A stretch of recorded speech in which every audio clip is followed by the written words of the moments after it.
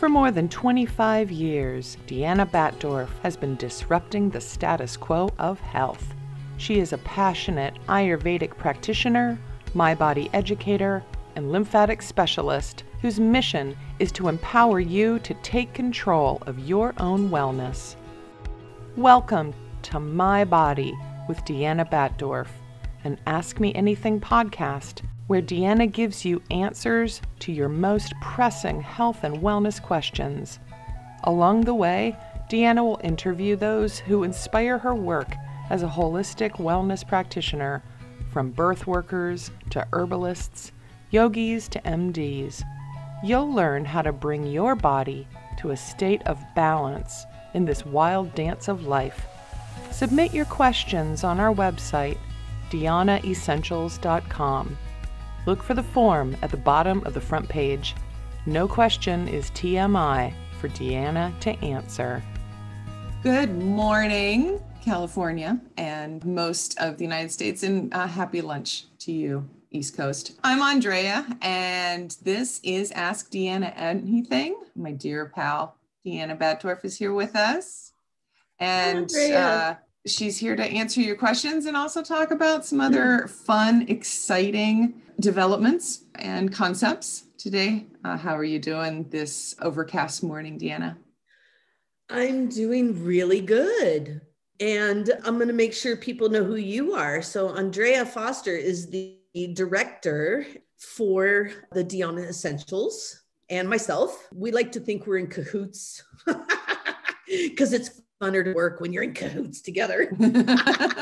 But we're the masterminds, and Andrea helps me with my visions and my concepts and like, where am I going with all of this education and health support? And so it's just really important to know there's someone who's one of my kind of like my backbone and has really held by my side, you know, through a lot of thick and thins. So I just want to give a shout out to you, Andrea, and just how lovely you look today. I mean, I'm really digging on this expression. Like, I'm really digging on you expressing and letting yourself kind of be in this like shining light.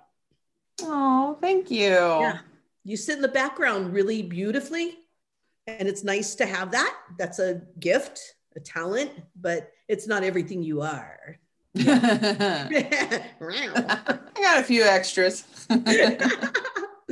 So hopefully with that introduction, that's even a good place to start for today. And yes, I have great things to talk about while we wait. And we've got Molly here with us. Hi, Molly. And she's got a question whenever we're ready to go with that. But that's great. Yeah. Well, I'm just going to preface what I just said to like everyone take a moment and just really consider who are those people that are your backbones in the world, you know? And sometimes you think someone is, and then you have to kind of really give a good reflection and say, what are they really? And what kind of backbone? Because you don't want to expect everything from everybody. It's kind of like what I say when somebody's like, I didn't get what I needed as far as health advice when I went to the doctor. And I'm kind of like, I think we need to remember that they're really good intervention. And they're really good at dialing in a very targeted specific issue, like a disease state, but they're not really, and there's pathologists who would maybe be, gasping right now. And if you are, please get a hold of me. But they're not as good with pathology and connecting the dots and looking at the wholeness. And I'm hoping that gets in there more because I know doctors and people who are holding that in those places. I think about Dr. Hannah, like just people who do this. So who are your backbones and what kind of backbone? Are they in your professional world? Are they in your personal world? Are they family? And sometimes there's a lot of crossover and layers. And then it's important to remember we have those layers. And then how do you hold those in the world? But hopefully I am on some level of backbone for you too. And hopefully boundaries are there. I do everything I can beyond Saturday morning. But like weekends off and like, how do you hold that with somebody else? For me, the Mondays, for you, the Saturday, Sunday, like just take a moment and think about who are these people and what are the healthy boundaries? What have they told you is their time off? And can you relate in that way? And then sometimes it doesn't work, but at least you're trying. And I just think we'd be better people if we all just keep trying because it's not easy to do. But yeah, let's just take that moment, maybe make a little list of just a few people. And it might even be those long-termers. I think it's a good way to start today. And it's interesting because why do I feel, having an intuitive moment, why do I feel like on some level, and I love intuition because I have to put myself out there, and I may not be right now, but I'm willing to put myself out there because I got a feeling between my head and my heart that what I'm talking about has something to do with Molly's question. And it may not at all. But for some reason, I just have this feeling right now. I'm like, where are we at in a flow? Or why do I just all of a sudden feel like we're in a flow? Whatever it is, let's see. All right, let's see where that connects. Molly asks, have you heard about folks taking probiotics and getting yeast infections? Yes. So I have seen this with a specific strain. So I actually spent the last couple of years with Mary Sheila Ganella doing Edible Ayurveda, starts in September, and brilliant class about anatomy, physiology, and the relation between emotions and physical body and food. And just really brilliant breakdown. And so what I did is I chose probiotics and prebiotics, and I broke down 12 of the major ones instead of just looking at like, we need billions, because when you take too many, they're very eruptive and they can even ferment and activate your food too much. And we need to know that we use yeast as an active ingredient to stoke, fermentation. So if you have any yeast there and then you take really active or too many probiotics is the key to this question. I have found that things ferment too quickly, and then it can create a hotter environment, more acidic environment in the gut for yeast to keep growing. Because, fungus loves heat. That's why it gets in the armpits and down in the groin and on our feet that are in socks or, that type of thing, or toes. So yes, I do think there's a correlation, but I think the most common thing is taking too many too quickly and not time releasing those pre or probiotics. So like, for instance, food probiotics are my daily care. But if I get sick or run down or stress comes at me, I then maybe want to supplement. And if you're having a hard time with the food fermentations for just like maintenance, daily maintenance is food. But sometimes we get so stripped out, and this goes to the question, sometimes we get so stripped out that the food is like just enough to kind of help, but it's not getting you to a really prime, well-oiled machine way. And then what we do is we just like pack a whole bunch in there, but we don't think 3 months. Hey, eat them on the days I'm not. Take a couple of those pills in the fridge that I keep right in the front, because I will bury those things so far back. Or I put my powder right with my vinegars and on my drawer. That's kind of how I do it. And if you're really low, then it's just a matter of not trying to hit your system. I mean, if you started a community, because it's a community in there, if you start a community with too many people who want to be the leader, it's okay for a few people to learn how to work as a team leadership. I love team leadership, but everyone's going to be on, and that's like, and it's really just too much too soon. And then, yes, we make too acidic of an environment. And if there's yeast present, or there's that bread that goes in with the yeast, or what I call the pint of yeast. So sorry for all you beer drinkers right now that I'm having to remind you that a pint of beer is a pint of yeast. I am so sorry. And then you're putting it in there with an acidic base, and then that is going to perpetuate the yeast. And if yeast isn't moving through, down and out through the intestines, so doing good purgation keeps yeast moving, and it makes sure there's nothing pushing back those probiotics to make them get that eruptive in the stomach. But if you're really doing down and out, great. But if you are plugged up, or you're holding in, or you don't like to like poop in public, and you're on the road, or who knows what, and you're withholding stool, then you are basically, everything's going to push out to the skin and to the tissues, lymph to blood to muscle to skin. But something comes out of your skin like yeast by odor or by cystic acne, or even some people just get like really bumpy rashes. Like a lot of the bumpy rashes people get right here is all on the intestinal line. And that's all part of this. Like I've targeted that to yeast. So yeah, you can take too many probiotics and get yeast overgrowth, but it's really like slow you go. And so I'm more about like, if you're stripped out, I'll put someone on probiotic pills. Like I'm like 2 a day, take it with your aloe because it's a great little cooling wet. It's hydrated and cooling. It makes a great, perfect little avenue for that probiotic to stay cool, calm, and collected in their job.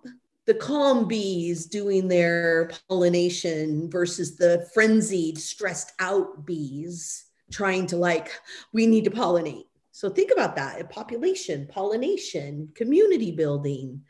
And then there's one specific strain that I find is the most sugary strain that does make it the most nourishing though. So I'm not going to say this is a bad strain because everyone's going to be like, how do I never take Acidophilus again? It's in everything. No, it's about not packing a punch with it. We need it. It is one of the most team-oriented, nourishing. Hey, everybody calm down. We can do this together. Very kapha. It's wet and kapha and nourishing. That's why we find it in dairy and we find it in fats. We find it in things that are more cultured. And there's a reason for that because it lives in a more nourished environment. But dairy also has a whole bunch of galactose sugars. And that is yeast forming sugar. And then you end up with a yeast related probiotic. I learned this from experience because I'm someone who really felt drawn to Acidophilus and I still love it. So I'm kind of like, let me just take a whole bunch of that Acidophilus and see if I can get like one of those team oriented leaders to get going in here. And what I found is it made me kind of yeasty. Like I'd get a little bit of acne and I'd be like, wait a minute, what's going on? I haven't changed anything else. I'd say Acidophilus is the most nourishing. It comes and forms in dairy very easily. That makes it more mucus forming. It makes it more yeast forming. And that might be something to consider in this is like which ones. And then the one that I love that I've learned to love it is Bifidus, and really going with the Pitta. Like, come on, let's do this. We got work to do. Come on, we can do it. We can do it. So it's not super like, why aren't we getting anything done? It's not like a negative Pitta. It's more of a, let me be your motivator. And it just really knows how to rally the troops, rally around the community. So sometimes if somebody has yeast, I'm like, I feel pretty good about Bifidus. It has low sugar. I haven't seen it create yeast at all. Definitely not in my body. But Acidophilus, yes. And sometimes Lactobacillus. That's the other one that definitely can go into that more kapha yeasty zone. But those are things that are going to be on every list. If you're getting like a total package probiotic, prebiotic, by all means, those are going to be in there. You just maybe want them not to be at the very top of the ingredients. That's what I know. There's some people would never be able to say that healthy flora, healthy immunity, probiotics could cause a bacteria or a fungus. Unfortunately, Molly is asking a good question because I have seen this happen and had to start looking at it because I was throwing a bunch of yummy stuff at my client and they weren't having the reaction we expected. And I have to be a good practitioner and be willing to reflect and be like, I don't need to feel guilty. I gave him something wrong. I was trying to help, but I'm human and I'm not living in that body.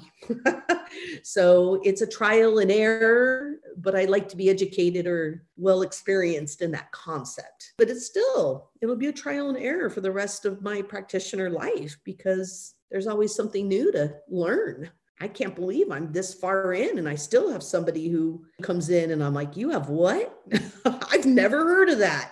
That's still happening to me a couple times a year. And I'm like, oh, that's interesting. But it kind of keeps me alive. Yep, that's what I'm feeling on that topic. And that's what I have figured out myself. I don't have a place for you to go. I don't have a research link. I really I'm in the trenches with clients and I'm using elemental medicine and Ayurveda and Tibetan and multiple theories to lead my way.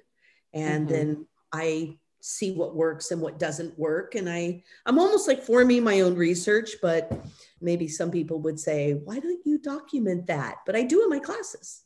Everything I teach in every class is me giving my research away and connecting it to something that's even bigger and older than me that I don't own at all. It's called Ayurveda. I'm not even from that country in this lifetime. So there's got to be some respect to like pass it on and don't take any ownership, you know? And that's why I love teaching to students becoming practitioners. Hey, by the way, I am going back to that. I will keep my 3 courses: body mapping, birth alchemy, and edible Ayurveda. That's my jam. And those are my lovely co-teachers, loving it. But in person, come on, my hands ache to teach body work. And you can't learn pulse any other way. You can't learn pulse any other way. And I'm not giving that up. Pulse cannot die. It is getting lost. And I'm like, no, I can't do it on my watch. So please, if you're one of my older students or a student of mine, please keep tapping in. Do not get into a rut where somebody's like, just give me the massage or just make me a formula. No, just give me the food list. No, you got to read their pulse. And the more you tap in, I just literally made sure that it was just a foundation. Like someone can't get body work with me. They can't get a food list out of me unless they take a class and I've created a container. But you can't get away with not getting a pulse reading. I got to tap in and see what your heart song says. So please, students, remember, it's just someone's heart song. You just got to go in and sit and wait and listen. And then all the things you learned. What are you listening to? What rhythm do you have? You know, remember the 4 golden rules, everybody? This is fun for anyone. Maybe I'll even get y'all wanting to learn pulse with me. But 4 golden rules to pulse. What level am I on? What finger am I reading? What position is it in? What rhythm do I have? Pulse is a scientific equation of reading your blood cell analysis. And I love that it's the blood song or the heart song. It's like, I feel like I'm reading an instrument and telling someone what their song is. You know, what's their song saying, their body song? I got to write that down. That was a good one. Body song. Sorry. Well, props to Eric, your student Eric, who has been organizing these Pulse get-togethers over in Occidental. I've been seeing posts about that. I'm telling you, he has like taken this. And, you know, he's only been doing this for, what is it, Eric, 4 years or something. But, oh my gosh, he is definitely making me feel so happy as a teacher, because he is just like, he's got it. Practice and giving it up, being willing to share information with somebody coming through. Would you like to study Ayurveda and elemental theory with Deanna? Check out My Body educational programs on our website, DeannaEssentials.com. Speaking of teaching, how's Birth Alchemy going? Oh, Birth Alchemy is so wonderful. I can't believe I'm teaching with Terry. I mean, she's like literally my core sister. And I'm enjoying watching her shine because, you know, she hasn't done a lot of video and things. And Mary Sheila Ganella helped me so much. She was just no, we're going to teach and you're going to get in front of here and I'm going to show you how to do it. And then she taught you too. So we could like work this magic. It helped a lot. And I'm like, how do I pass that on? And I was like, people need to know what Terry has to say. She is just one of the most brilliant. She's remarkable. Like remarkable and just so well-rounded and just such a really sweet, pure spirit for me. And so, yeah, it's just really exciting to see her shine and to be with her and to share these things around birth. And we're looking at all the different levels. There's free birth. And then the whole thing's about autonomy, like being in the autonomy, like letting someone be in their process. And it's just so nice to be a container for that. But there's free birth, and then there's home birth, and then there's birth centers, and then there's hospital. And there's really, you know, 4 main things. And then there's like, you can mix that up and even play with that. It's sort of like looking at hot, cold, wet, dry. And then, you know, which one are you? And then wait, but that doesn't mean these aren't other options. I can get Vata, even though I'm a Pitta Kapha. I could dry out too. I live in Sonoma County, just looking at those pieces, and it's pretty cool. I think we're getting into the depths now. Module 3 is going to take us a little further, and I won't name names just for privacy, but somebody yesterday signed up late, and I emailed. Yes, I saw that. And I was just like, yes, because I love her. It's not really too late because it's recorded. No, and you can catch up for sure. Yeah. So no, I'm loving it. It's That's really, great. really good. And you've got something else very exciting happening in your backyard. Oh, I do. That little thing. I said that I would be creating a space to continue being a practitioner. I won't be probably teaching much in this space. Who knows? We'll see. But this is where I am in my backyard where I started. And I got to tell you, those were great days and they were complete. And I feel super, super at home. My partner, Scott, we all know that he built that beautiful Dhyana Center and has been part of the Dhyana Center with me for all 26 years of its existence. And so we packed away everything and brought home the most beautiful, most sacred of my pieces, or my furniture, all my sacred tools, my treatment room. And we put up a yurt. I went back to having a therapeutic yurt, and I feel so good. Round spaces, the beautiful skylight dome, and it's right outside of a grandma redwood that is just like, I mean, thick and stable and like there. So imagine getting treatment and it's right in the window. Yeah. So yes, I am back to doing my thing. And if anyone is interested, it is an option, but I do need to let you know that you might want to speak up sooner than later because I'm booking October. I'm back to kind of an individual one-on-one, and it takes some time. And it's been hard to limit some people too. Like, I can only see you quarterly, and they're all, what? I want to see you every month. And I'm like, I got to save the every month for the people who need the every month. Because I have clients who are in situations where their life even depends on that month to month with me and a team around me. So I also have that. If you're waiting it out, I'm going to easily give you a list of practitioners who are in this area or where you live, if there is one. Target what kind of body work could you be getting and what kind of care could you be doing before that appointment. You come into it getting the most out of me and the most ready. And then when I'm not available, you know who else to go to. Yeah. Any other questions? We are ready and waiting.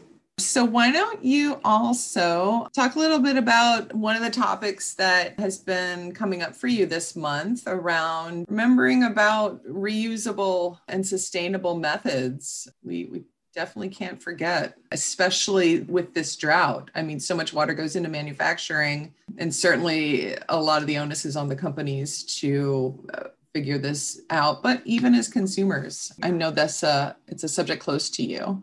It is. And it's a daily struggle. It's interesting. I just gave my sister body work yesterday, and I don't see her more than like once a year. And she's visiting. She just left right before we started this. And it's just so nice to be able to take care of my own sister and make sure she's here on the planet for her children. And we ended the conversation this morning, even on the same concept of plastic. And I was talking about how I really try to look around my home and I try to have a deep awareness. I can't completely avoid it, but I have this deep awareness of like, how much plastic can I get out of my life? And if I do need to use plastic, like a grocery bag, how many times can I reuse it? And how well can I take care of that plastic so that it is reusable as many times as I can possibly make it reusable?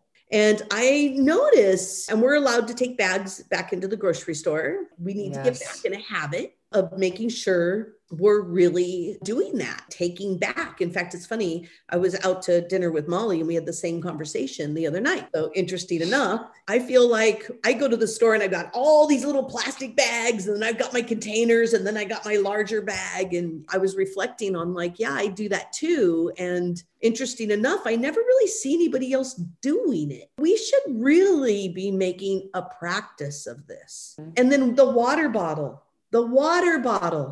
And how beautiful water is when you love your water bottle. You don't love your water in plastic. You drink it because you're supposed to, or you're thirsty. But if I have a beautiful water bottle, or I love mason jars, and then I just put all my herbs in there. So I'm looking at this beautiful, fresh herbal water in a nice mason jar. That's preservation. That's what we do with mason jars. We preserve. So to me, when I put my water in mason jar, I'm like, oh, this is like canning with my mom. And we were preserving things to get through the winter. Buying frozen mango in the middle of winter in a plastic container. And then I'm kind of like, I don't even want to get my food in plastic. And it can be almost impossible. And then I want to save money, but where I might go to save the money, like Trader Joe's, I feel energetically okay with that food. I love their creative artistic concepts, but the packaging, I'm like, and then hope we can go back to bulk because contagious factors. We don't want to stop looking at that. Like that should have already been being looked at, which is why in other cultures, they wear masks, not just because of pollution, but we have pollution too. Go to Nepal, everyone's in a mask. Why? It's polluted. And we might want to think about that, and then it changes the contagious factor long term. So this idea that nobody has to wear their mask anymore, I'm like, oh, where are we going? We just need to be careful here. There's other variants, and there was already viruses, and we are overpopulated, which makes more viruses. And it's just the reality that we should still be thinking about how clean are my hands? How many things am I touching? Maybe it's not a bad idea to wear masks in a store. I like not having the flu this year. It was really great. I mean, most people I worked with all year round were less like, I have a cold or I have the flu. I just think there's some things we need to think about. Maybe I just went off a little off the tangent of plastic, but for some reason, I think it took me to the grocery store. It's boundaries and being able to be like, this is my space and there's nothing wrong with my space. And I can even still be friendly. I love people. People see a smile behind that mask. I smile and they smile back. They can see it in your eyes. Smiling to everybody. I just think it's very powerful to make sure we are still being like, hi, you're a human. I love you. It's okay. We're in this together. And we need to be able to stay connected, but have our boundaries. And that goes into plastic and excess use and consumption. And it also goes into sharing space and making sure that we're really taking care of Earth and taking care of humans. We got to look at these things that are so foundational. Right. And I am kind of like, save all the humans and not for the sake of the Earth. I'm not sure I'm fully on board with that. Right. I'm talking about my life. Like literally putting my own life on the line. How do we change that so we're not saving ourselves and making waste to do it? I think it's an important thing to think about every day. Right. Submit your questions on our website, DhyanaEssentials.com. Look for the form at the bottom of the front page. Speaking of imbalance and environmental impact, Molly has a comment here. She said she heard someone say that they quit taking collagen because they heard it fed cancer. What do you make of that? Oh, that's interesting. And I have to wonder if it's like the source of the collagen. It's typically animal sourced. Yeah, that's a good point. There's a lot of people in the cancer realm who believe that meat is really going to destroy them. It's going to be the destruction, the demise of the cancer. And I'm not saying that that's wrong on some level. I think then we have to think about quality. We have to think about quantity and source. And then that's where things look different and what it creates, collagen. But then when I look at cancer in being a depletive disease, literally people waste away. So it's like full depletion, not unlike most autoimmune disorders also. And when I look at it that way, what I have found is for me to keep these building blocks alive in somebody, collagen, hyaluronic acid, and lecithin. These are the building blocks, and they're the easiest place to get them is from any flesh or egg, things that are from animal and fish. And so for me to keep this person, making sure they don't lose any more weight has been a clear deciding factor, and whether somebody is more near death versus staying alive. So when I look at cancer, I can say, how many inflammatory foods can I get out of this person's diet? This is a fiery pitta vata. It's hot and dry. And how nourished, and that's how we put out a fire, and how cooling can I get this person? But if I over alkaline them, they start losing weight. And then that has proven to me not to have been the smartest thing for that person to do, or for me to even help them do. And again, I learned from experience. So I've seen how someone went down a little quicker and had to come to terms with that. I'm not in charge. Destiny belongs to them. But I have learned from those things. So for me to say, I don't want you eating a whole bunch of chunks of meat. I don't want you to get too much meat, but I do want you on collagen. I want you on lecithin. I want you on hyaluronic acid, bone broth, and fish, and runny egg yolk, eggs. Those things give you the hyaluronic acid, the collagen, the lecithin compounds, and keeping them at the weight they're at has been the most pivotal thing that I have figured out. If it's in the cards, it has kept them on the planet. And my job is to do anything I have to, instead of just saying acidic's going to destroy you. Nothing acidic. Meat is acidic. Are you craving meat? And someone will be like, I want some raw liver so bad I could like kill someone. And I'm like, that's the need for blood. Liver cravings are serious, true cravings for the person who is getting way too depleted and bottoming out. And then I will say, let's find you a really good source. And then that takes us back to the main question of like, is it that collagen is good or bad? Isn't it more quantity quality, which is like the foundations of Ayurveda? Quantity quality is the foundation of how Ayurveda sees consumption of food and taking in plants and medicine. How much do you actually need for you? Is it the right one for you? So who needs what and when do they need it? And how much do they need? And was it the right quality? So I think you targeted the answer. I'm just giving you the explanations, but you targeted the answer right there with being like, well, what kind of collagen are they taking? Where did it come from? I think collagen alone is like taking magnesium for the rest of your life alone, when really give me a food that has just collagen in it. Give me a food that only has magnesium in it. You can't. They're in perfect balances, all individual, just like our unique selves. And so I think that's a little bit of a big statement, and there's a whole bunch of details in there. So what kind are you getting? How much are you taking? Smarter to do collagen in food and not a pill or a powder. Honestly, I'm amazed at how many people I'll say, I would rather you do 2 cups of bone broth a day. And they're like, I'm not going to do that. I'm going to take the powder. And I'm like, the powder will work, but it's a particulate. Like it's one unit. You don't have the other things you need around it. Collagen is, I mean, look at it. We got this texture. I got muscles because of collagen. So collagen, slow you go, kind of like the probiotics. As I'm talking, I'm realizing that's the answer. There's no way I could say publicly right now that I agree with that statement when collagen has been such a very important part of keeping somebody sustained and actually having meat on their bones to stay alive. And I've never seen it go inflammatory as many people as I've given collagen. I actually have never seen it do that, but I'll start looking. I have 2 lovely people in my life I'm working with, and I have them on collagen. And there is some inflammation that I have not been able to figure out how to reduce. I'll give it a go and see if I notice anything, and I'll report back if I do. Because, you know, who knows? There might be some finding there. Right. Yeah. So what's growing right now in your garden? Well, not as much as people would think. Well, it's pretty dry.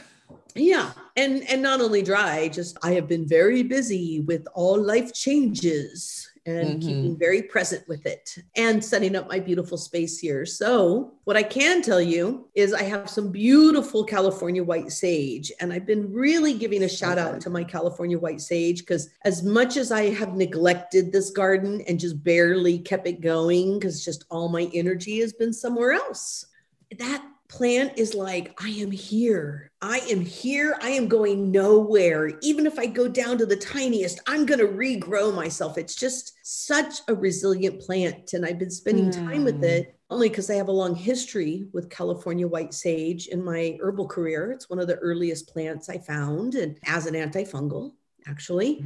And it's just interesting that it just wants to be around no matter what. And it grows in very arid, desert related places. And I think about that resilience. And I was actually with the plant yesterday, kind of thinking about this, sitting out on the deck at the yurt. And I was just looking at it. And I was like, you're not only resilient in this garden, you're resilient in general. And I wonder how many places have you propped up and found your way back to the earth's surface with sun in the Palm Desert, in Palm Beach. Because I used to go from Albuquerque to here, and I would harvest on my way from Albuquerque to California, visiting my family. And then I'd go back and I'd harvest the whole time. And there were literally mountains and mountains, hills of California white sage.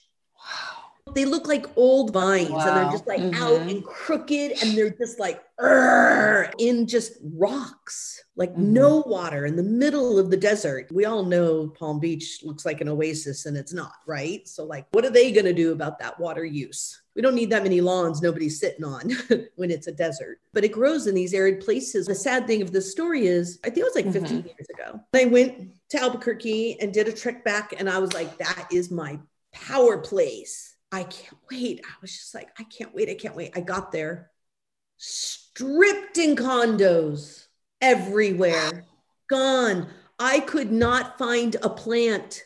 I went hiking around these houses. I was like, I want to see if they're even in the same end. You know what I mean? Like, did someone keep one in their backyard? I didn't look at anyone's backyard, but I'm just saying, I was like, really, like, can I find one to say hello? And I could not. And it just really, it hurts me to this day when I think about it. Like, we just don't have that anymore, you know? And I don't want to just be all going on a downer, but that was a big eye opener. And that's what took me into the like plastics and how do we save the earth and what does that really mean? Because that's just such a big, huge thing that we can't achieve. What are the little pieces in there everyone can do? But I was thinking about that yesterday. So that's what is talking to me in the garden is, I'm like, man, I wonder if I went back to those condos, would you have propped back up? Have you come back up after 15 years? Did someone pull you like a weed? Hopefully they smelled you first. Because if they smelled you, touched you, they'd be like, I don't want to let that plant go. So Joshua does have a question for us. You'll recall his prakriti is Pitta hot kapha wet, and he's got a rashy area on his upper and lower right eyelid. He's been putting coconut oil on it because it seemed dry and hot, but he's not sure where it's coming from. Any further potential on this one? Couple things I would try to rule out or rule in. One would be that you got some kind of chemical burn and it's taking a long time to heal. Like you painted a room, but you didn't think about the fact that you got some paint on there, or had some exposure of some new chemical or something you used in the yard, because even organic things are chemicals. We have to keep that in mind with the cannabis world too. It's not just all organic. There's still a bunch of chemicals being made that go in there. And so whatever, you might want to just rule that in or rule that out. Like think, when did it start? What was going on? It doesn't have to just be ongoing chemicals in your life. It could be a contact and now you can't get that allergen, irritant to slow down. The next one is the allergen. So allergies, early stage allergies and new allergies show up very often in the eyes. So someone long-term will know they get weepy, but early stage allergies show up a lot in the eyes because the eyes, Alochak Pitta, are connected to Yakrut Pitta, which is your liver. So your liver is connected to your eyes. And if the liver can't process an allergy or a chemical, you're going to have fire rising and it rises through the eyes. Our vision is part of our pitta. So could there be an early stage allergy? Like all of a sudden you really got into bread and you weren't eating any, or all of a sudden you're like loving this cheese, this new cheese you found, but maybe it's not working. And it doesn't have to be food. Like what's pollinating around your house? What's sprouting up right now? And you might want to consider like, I wonder if I'm allergic to that. There really could be a gonna go away, you got a slight allergen. If you have a slight allergen, a really good way to know is not to put any oils on this. You never put oils on a rash or redness or a flare of the skin. Oils can go other places, but not on the skin. But I would do the allergy remedy, which is lavendin or lavender. You probably have both right in your house. 10 drops every morning, every night. Take it with a half a cup of aloe every morning, every night, and see if you can calm down the histamine response. Because that's my favorite thing about lavendin. Lavender will do is just antihistamine all day long in really nice, simple form. But if it starts calming down your eye in a couple days, then something's up. And then there's another thing. It could be contact fungal. So it could either be that you got in contact with fungal and you got a Klingon, you got a fungal Klingon, and it just isn't healing because there's a moisture in the eyes.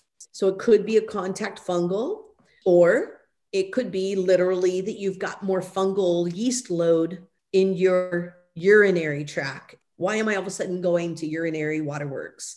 Because our whole face is a map. And wait till you see what Ray has created, the new face map. It's so beautiful. And under the eyes is kidney, and our eyelids are bladder. So bladder and kidney is right here.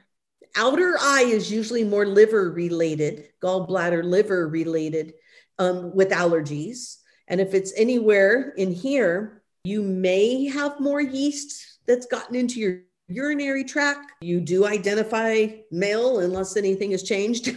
We know that men get a lot of yeast up through the genital urinary, like through the penis and into the bladder and then up into the urinary tract. Otherwise, you could get it from having yeast overgrowth in the gut and it's starting to get a little further out into the urinary system. And you might be having a hot, but usually it would be wet. Let me be honest. Hot, wet would usually tell me there's more of a internal yeast that's presenting on these nerve endings, because the face map is all nerve endings.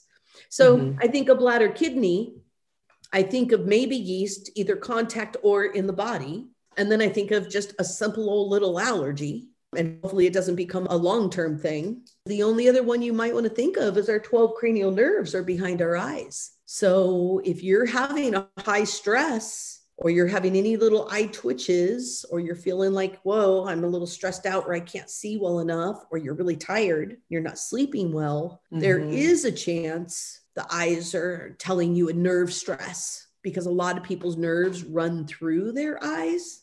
Yes. And they show it. I mean, we show our stress in our eyes, but some people go physical with that. So if you can really say, yeah, I mean, I always know I'm on the edge when I get an eye twitch. Same. I do get, you do too? Oh, yes. Oh, we've never talked about that. Yeah. Oh. A lot of dry. So yeah, it's going to happen. In our new emails now. Eye twitching, gotta go. No, shut you. Right. Took it too far. Eye twitch. Yeah. No, it's a real thing. And I'm always like, whoa, where am I at? Which eye? Left. Usually too. left. And do you know that I noticed that most people with eye conditions have a weaker left? I don't know why. Think about a friend right now with allergies who gets eye stuff.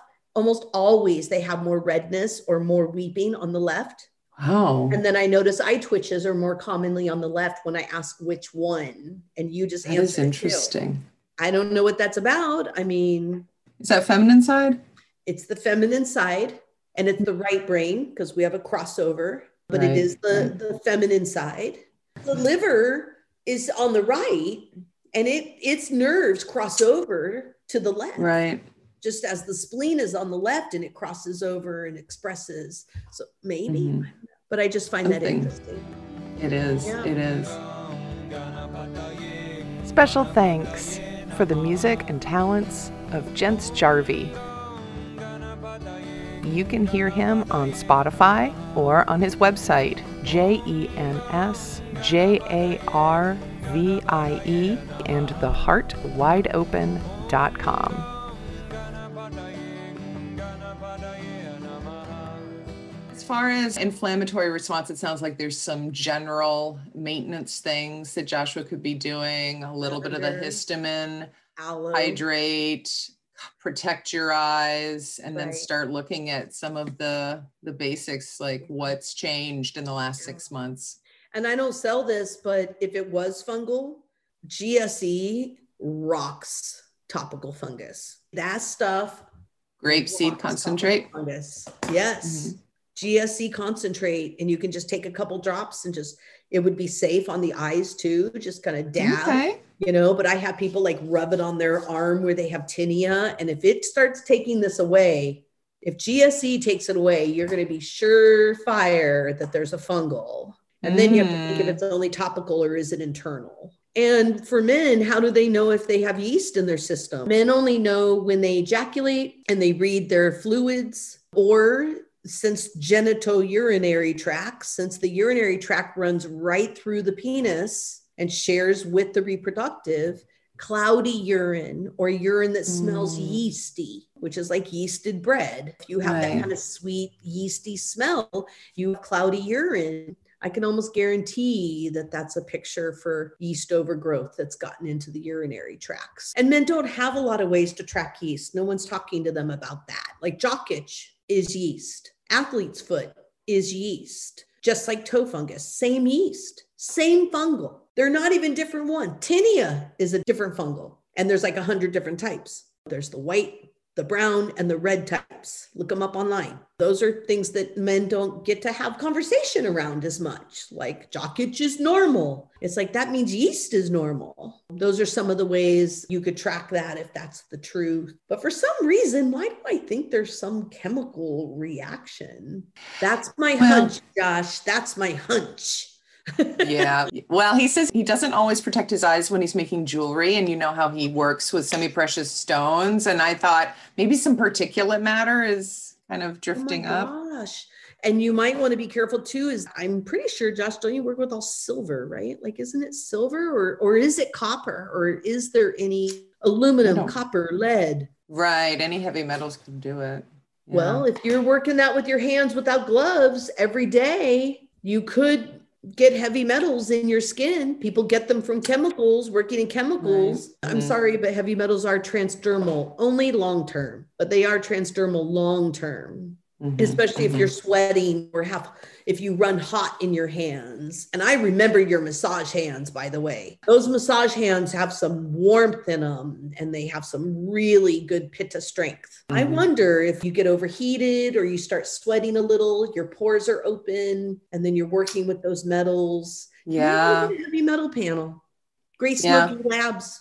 You can do it yourself. Send in your hair.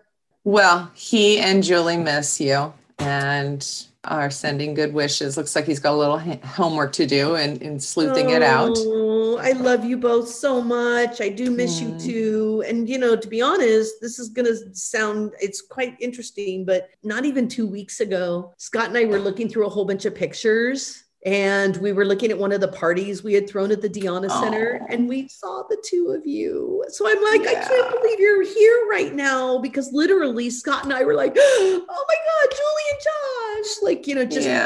I just want you to know it really warmed our heart. We both care about you very much, Scott included. So it's really nice. Maybe we called you in by looking at your picture. Whichever it was, I'm glad. And not to forget, Martha is here too, watching too. Well, we're so glad to have had such fun friends with us today. It's about that time. This has been such a multifaceted episode. Please do follow us on Facebook or Instagram, or here on YouTube as well. If you like what you saw, be sure and subscribe and hit notifications so that you will know exactly when Deanna's back. She will be back again in 2 weeks to answer your questions. Do submit them on Instagram, Facebook, and on our website. We've got a little form. And any question, as I hope you're seeing, Deanna loves to hear about new conditions, new situations, and to support you wherever you're at. All right. Many closing words for us today, Deanna? What I really want to share is I told everyone I keep giving you updates. And just so you know, Bliss opened the Self-Care Sanctuary. Yes. And they have a continued membership. And if you get treatment, you can go, and you can also rent it as a group. You can get a group together and create your own pod. Bliss has reopened the Self-Care Sanctuary with our support and help as is. I mean, you go in there, because I've been going in there. You go in there and like, it just looks like the bathhouse. It looks like everything you remember. And it's quieter. Almost like the good old days. Remember that, Julie and Joshua? It's like the good old days in there. But Bliss has the sanctuary. Please go in and visit. Don't play any little head games with yourself. Like you miss the Dhyana Center so much that you don't have access to the same healthcare. It's still there. And then know that if you haven't been into Rosemary's Garden, my entire Dhyana Essentials product line is right in the window, front and so center. Exciting. And I'm actually going to be doing some pulse readings there and making sure people know how to access me easily. But my products are there. All the gua shas and the spices and the products. So, and then I'm also doing Banyan botanical blogs. So I am very honored. That's the big news. I am very honored. And Kevin, the owner, founder, he's the one I lived with after I came back from India when I was studying with Dr. Lod. And then my bedroom became Banyan Botanicals. It's like amazing. I have the longest history you could think of with this company, literal conception in my room. So I just love them. I can't believe what they've done in all these years. I'm just like, wow. And to be starting to write some blogs for them and get more involved just makes me super happy. So I think the first one's due out August, and we have a series of 3. Look for those. And I just want to give a shout out to what an integrous company they are. So I would buy anything from them. Yeah, their stuff is so good. So good. Those are my shout outs. Thank you all. And may you have a plastic-free day. Yes. Give it a shot. Do everything you can to get to that being a truth in your life. So. This is My Body, a conversation situated at the intersection of elemental science, self-care, ancient arts, and consent. Deanna Batdorf is your guide.